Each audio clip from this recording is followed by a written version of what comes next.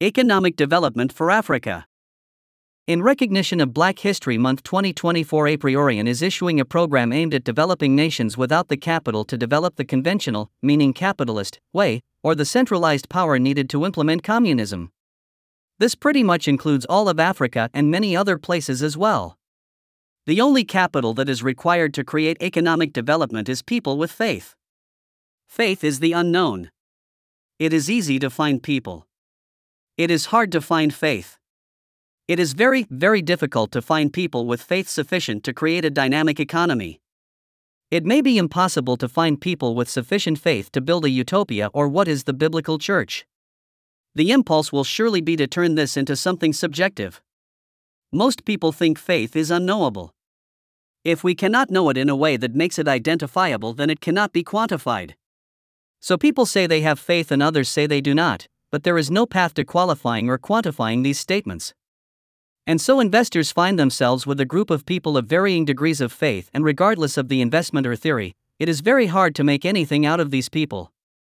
A qualified exception can be made in nations with developed economies. Because these people have learned to have faith, at least more so than those of the third world.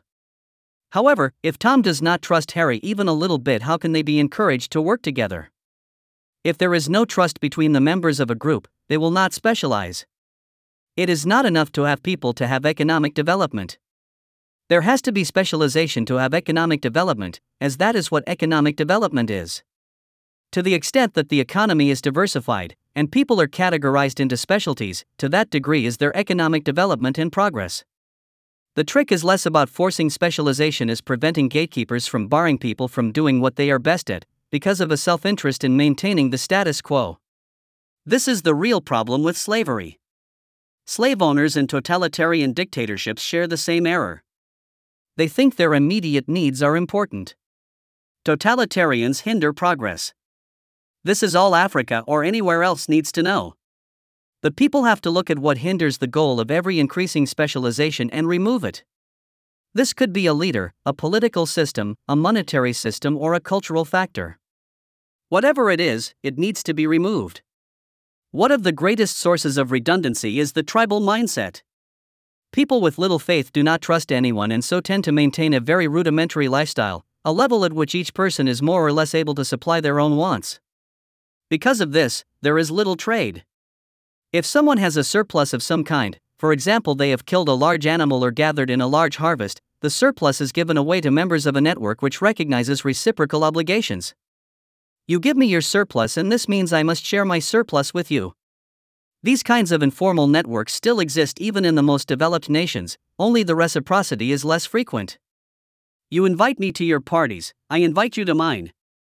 I help you move, and you help me, or perhaps you help a friend of mine who helps me.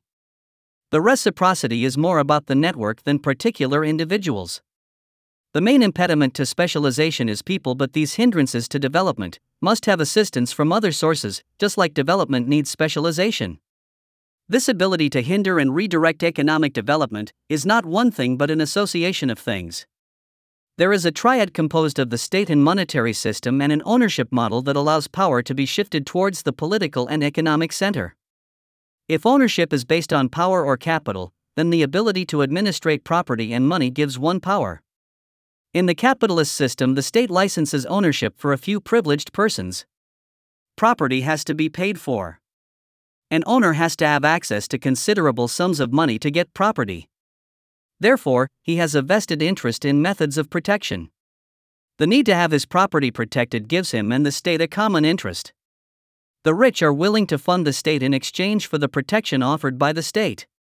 It is a pact made in hell, but it benefits both parties.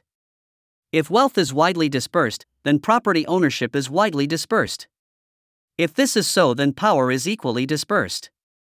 The West created a lot of wealth and property ownership became fairly common. Power became widely dispersed in the West. There was less opportunity for a small group of elites to gain control over the property of the nation. Therefore, power also had to be shared. In Africa, due to several factors, this widespread ownership of commercial property is less evidenced. Personal property is such that it does not offer much political leverage. In any case, Africa has had a particularly difficult time in creating economic development. The following program is easily implemented regardless of one's station or location. But it is manifested Christian in the way it works. It is based on faith and that organizational model called a church. This makes it an unacceptable solution for many persons and groups, however, it is guaranteed to work where implemented.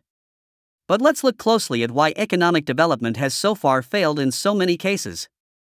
First, let us remember that we have claimed the solution is Christian, therefore the solution implies there is Christ at the head of it. In this way of thinking, problems arise when we live with another head. This actually applies when discussing the many Christian denominations. But in terms of the present discussion, economic development works the closer we move to a system in which the headship is Christ. The economy falters as intersectionality is employed. Intersectionality is the alternative to Christianity. In an intersectional paradigm, some other agent takes the head office. The other term for this agent is idol. Intersectionality is a social model based on one or other form of idolatry. This is how simple it is. But naturally, one has to accept that failure is due to idolatry and success requires ecumenicalism. We cannot be a separate church. We cannot divide the faithful to worship idols. Africa is full of idols. The tribal social structure is not only tribal but incapable of an ecumenical solution. This is not to say that a solution is not possible, but it is not possible if Africa is going to continue its intersectional tribalism. Not even the church has to date been able to make many inroads into the tribal structure of Africa. The colonial national structure has also run afoul of the tribal relationships that run counter to the national borders. In other words, ecumenicism requires its own foundation. This is the problem. Africa, like elsewhere, rejects the church as an operational model and has nothing to replace it with. The tribe keeps Africans in poverty and communism at most, turns the continent into a tribe. But it does nothing to change the fundamental problem. If we do not have security of property, we see other people as representing risk. If others represent risk, then there will always be a sense of fear that can only be assuaged by the operation of a state. This only exacerbates the problem and makes it virtually impossible to change things. The regulatory state traps people in a culture of fear. Africa and other nations find it difficult to get out of this fear trap because they are in a regulatory environment which appears to protect them. It does, but at considerable cost. To escape this trap, we have to transform fear into faith. The technology for doing this is the church. This is not the institutional or intersectional church based as it is on idols. Persons of faith, which is people who have committed to trusting one another, must build their own church.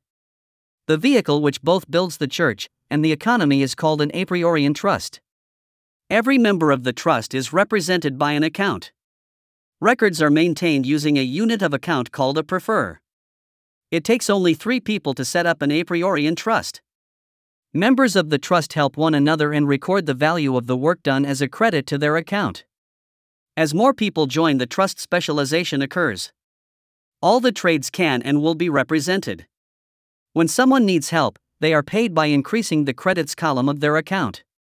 When we need help, we pay for the help we get by lowering the value of the debit column. Payments to an account are credits, payments from the account are debits. It is that simple. No bank or fiat money is needed to run an economy. All that is needed is an accounting system and a unit of account to track debits and credits.